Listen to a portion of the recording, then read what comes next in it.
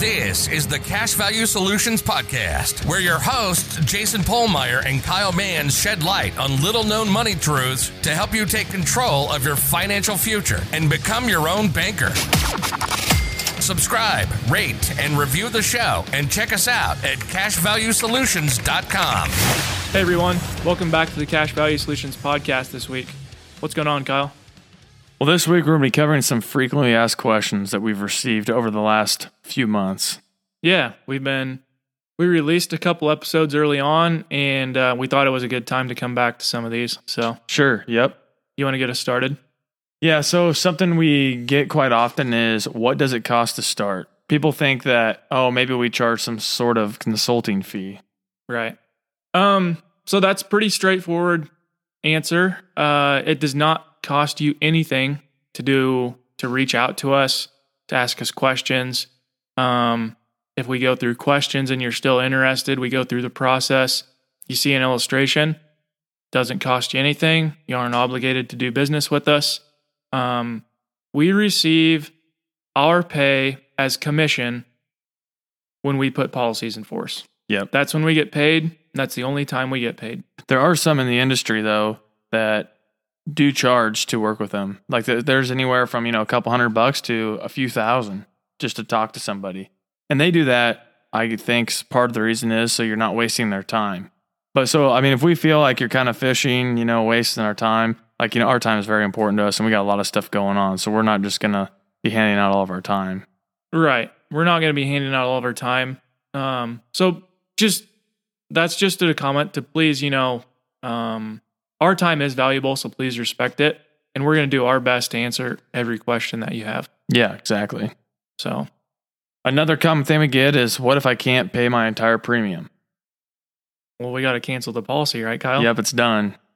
Yep. It's the end of the world. You just got screwed by us. No, but on a serious note, that is an awesome thing about infinite banking design policies. When you structure these things for cash value accumulation, i.e. you put a PUA rider on it. Yep. And with certain companies as well, not all companies are flexible. You have the ability to pay what is called the base premium on the policy. The base premium is typically the smallest or smaller of the two in percentage-wise of base premium and PUA rider premium.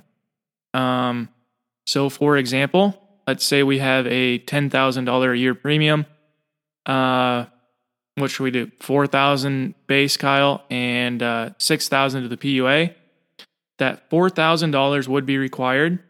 The $6,000 is not required, and with certain companies, you can add that money at leisure throughout the year as you want to. Or if you can't make a full payment one year, you can come back and backfill the previous year's payment with most of the companies that we use. Yes. So, another note is, okay, let's say year one happened. You paid that, and we're going to stick with my $10,000 example that I just laid out. You paid that $10,000 premium. Let's say year two comes around, and you just flat cannot come up with any money. Not an ideal situation, but because of how the policy was designed, likely you can take a policy loan or what would be called an automatic premium offset and pay that premium, no dollars out of your pocket. Mm-hmm. This is an extremely resilient, robust design of these IBC policies. Yeah, so don't be afraid. If you can't make the full payment every year, there's nothing wrong with that. So, but just also know that your policy is not going to perform like the illustration either if you're not finding it like the illustration. Exactly. Very important to be aware of.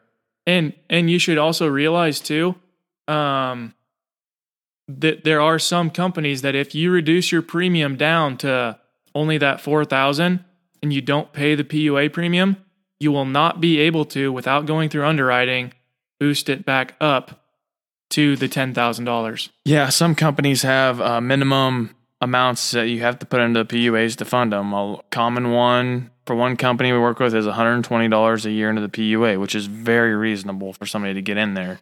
Another company, you have to pay 50% of the PUA rider at least one time over a 5-year period. Cumulatively. Yeah, so it's very flexible. I mean, you can find a way. Exactly. And there's companies out there that are very flexible, like what we just described. There's others that are not flexible. So just keep that in mind as you're searching for the policy that's right for you. Yes. So on to question number 3. Is there age limit to start a policy? There is.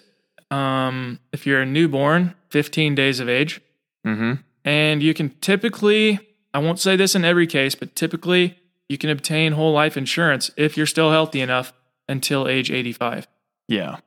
It might not make much sense, but there's always a case where it depends works. on what your goals are. Yep. Definitely. So yeah, pretty straightforward there. And something to keep in mind is those policies that you issue on newborns at 15 years of age.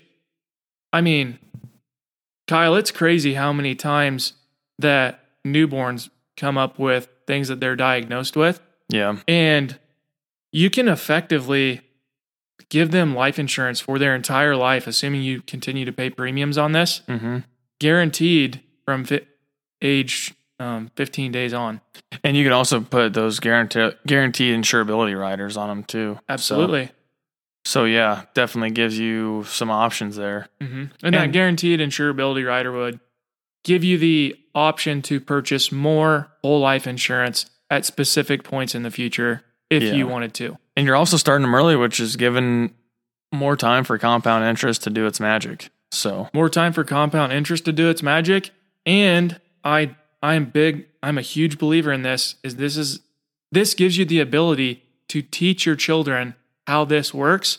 So if you start the infinite banking process in your life and you want to, continue this and pass it on to the next generation, if you leave them a lot of death benefit without any education, that is just asking for a lot of problems. Absolute disaster, where everything you've built your whole life could be lost, instantly, and not the other generations won't be able to experience it. So, I mean, yeah. This gives you an awesome way to start teaching them. So, anyways, that answered that question. So let's keep moving on, Kyle.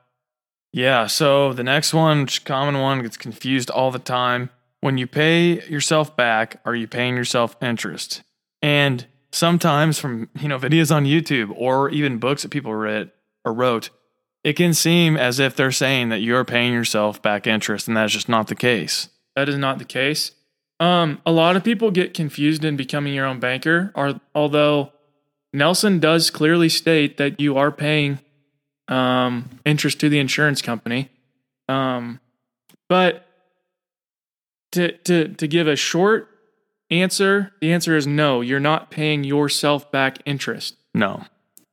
Now, what people are talking about when they say pay yourself back is your policy, because we've taken a policy loan, your policy was just the collateral to the loan that the life insurance company gave you out of their general account. So your policy is continuing to earn guaranteed interest and dividends, even though you have an outstanding loan from the insurance company. Yes. So in a way, it is like that interest that you're earning is basically what people are saying that you're paying yourself back, because it's just a confusion of terminology, I think, when people say this. And it's unfortunate, I guess, because it has created a big question in the industry. But the simple answer is no, you're not paying yourself back interest. You're paying interest to the insurance company, because when you take a policy loan, you are not taking money out of your policy. It is coming from the insurance company's general account, and your policy is the collateral. And your policy is still earning interest, though, and that's how this thing works. Exactly.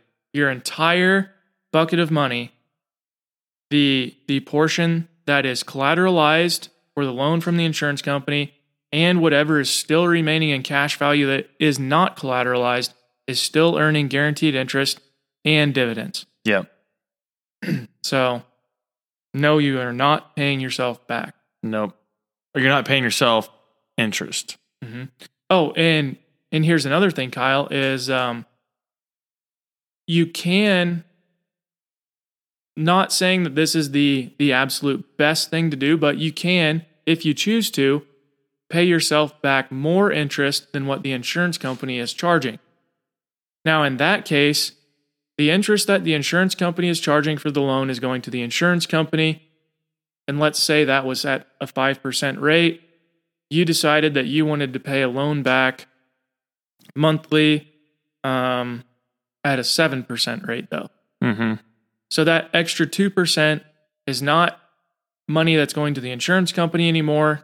It is a premium payment to your life insurance policy going into the PUA rider. And then once you have your policy filled up, and if you're still owing yourself interest, you can put it in a savings account, save it for that next policy to start. So that's something that's totally up to you. Nelson preached that, it should be done, but you are the banker, so you can choose whether you want to do it or not. Absolutely. So, that's the cool thing about being the banker. You're in control, Kyle. Exactly. So we'll move on to the next common question, and we get asked, is it better to have direct recognition or non-direct recognition? And really, when it comes down to it, the most simple answer of it is no, it does not matter. And Nelson Nash himself said it well that, it really doesn't matter as long as you're using a good mutual company that's flexible, it doesn't really matter. I have 2 points to add here. Actually 3. I'll start off with the short one is I own both direct recognition and non-direct recognition, Kyle, because I don't believe that it matters. It's just a different way of figuring how dividends are paid. Mm-hmm. How does it directly, what directly is this talking about?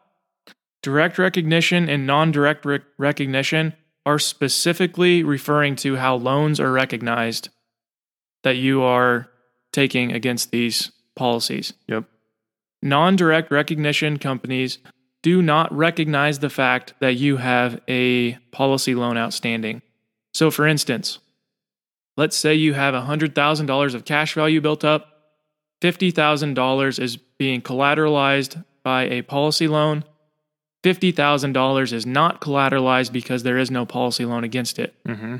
You continue to earn the same guaranteed interest and the same dividends on that entire $100,000 of money, even though $50,000 has a loan outstanding against it. Yep.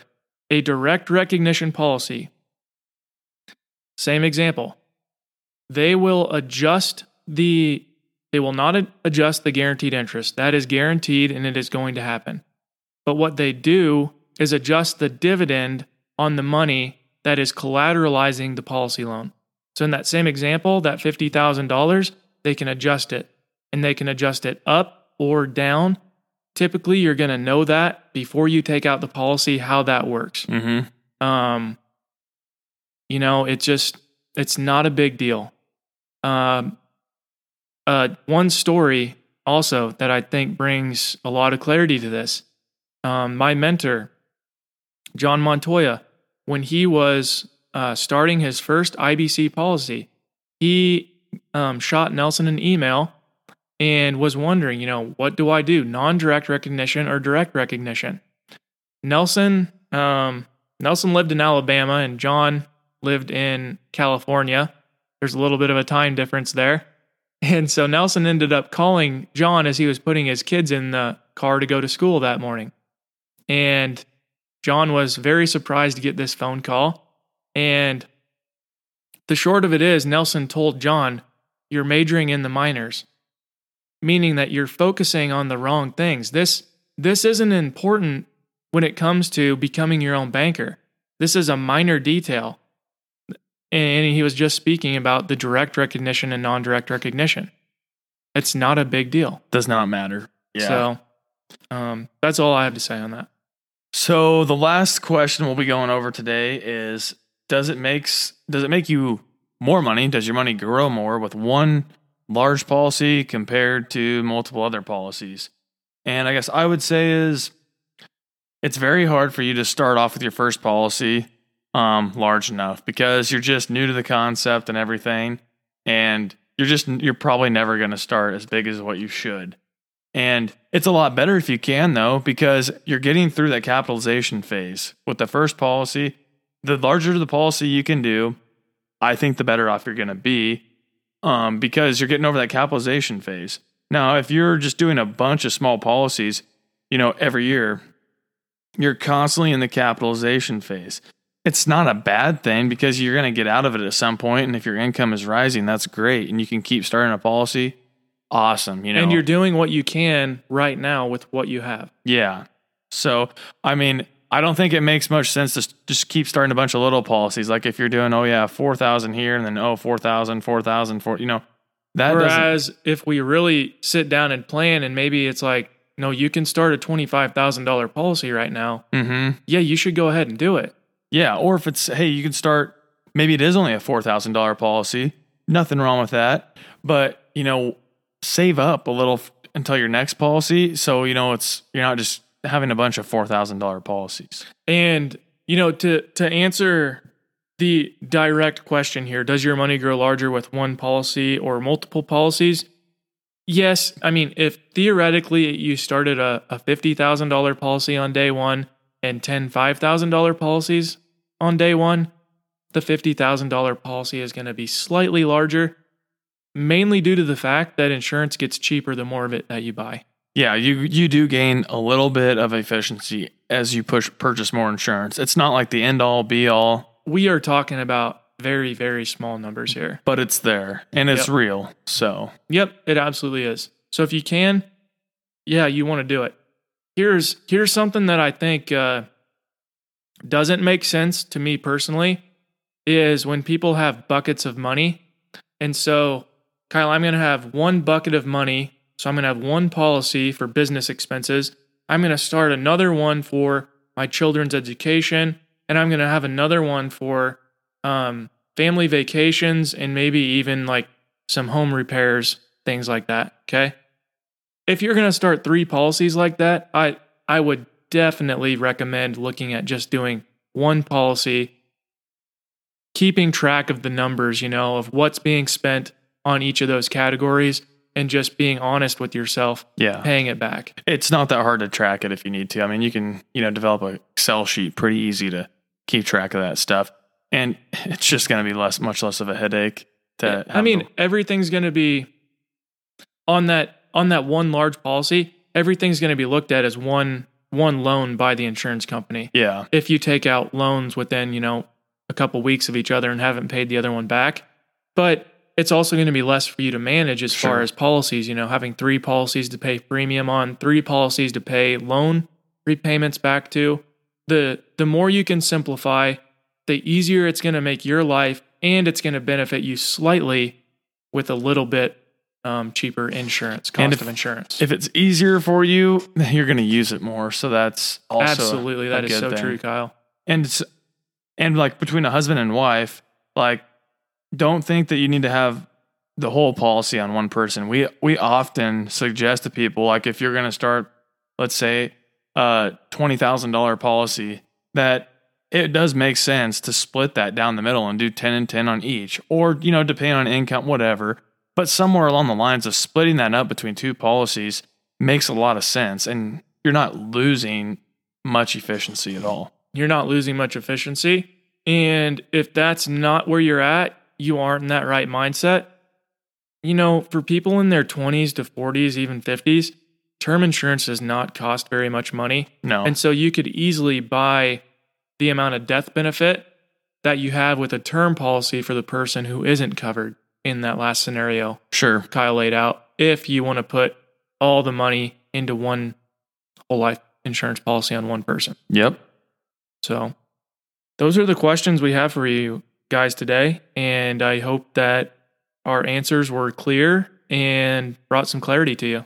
Yeah, and feel free to submit any questions that you have, and we'll include them in our next Frequently Asked podcast. Yeah, and highly encourage you guys. We just got done with our book review podcast series. But I would highly encourage anybody that hasn't already read Becoming Your Own Banker to get a copy of that. And you can find that in the show notes of the podcast. So, Yep. We'll get that included in there. So, okay. That's it for this time, guys. Thank you. This was the Cash Value Solutions Podcast. Remember to subscribe, rate, and review the show. Check us out at cashvaluesolutions.com. And don't forget to tune in next week.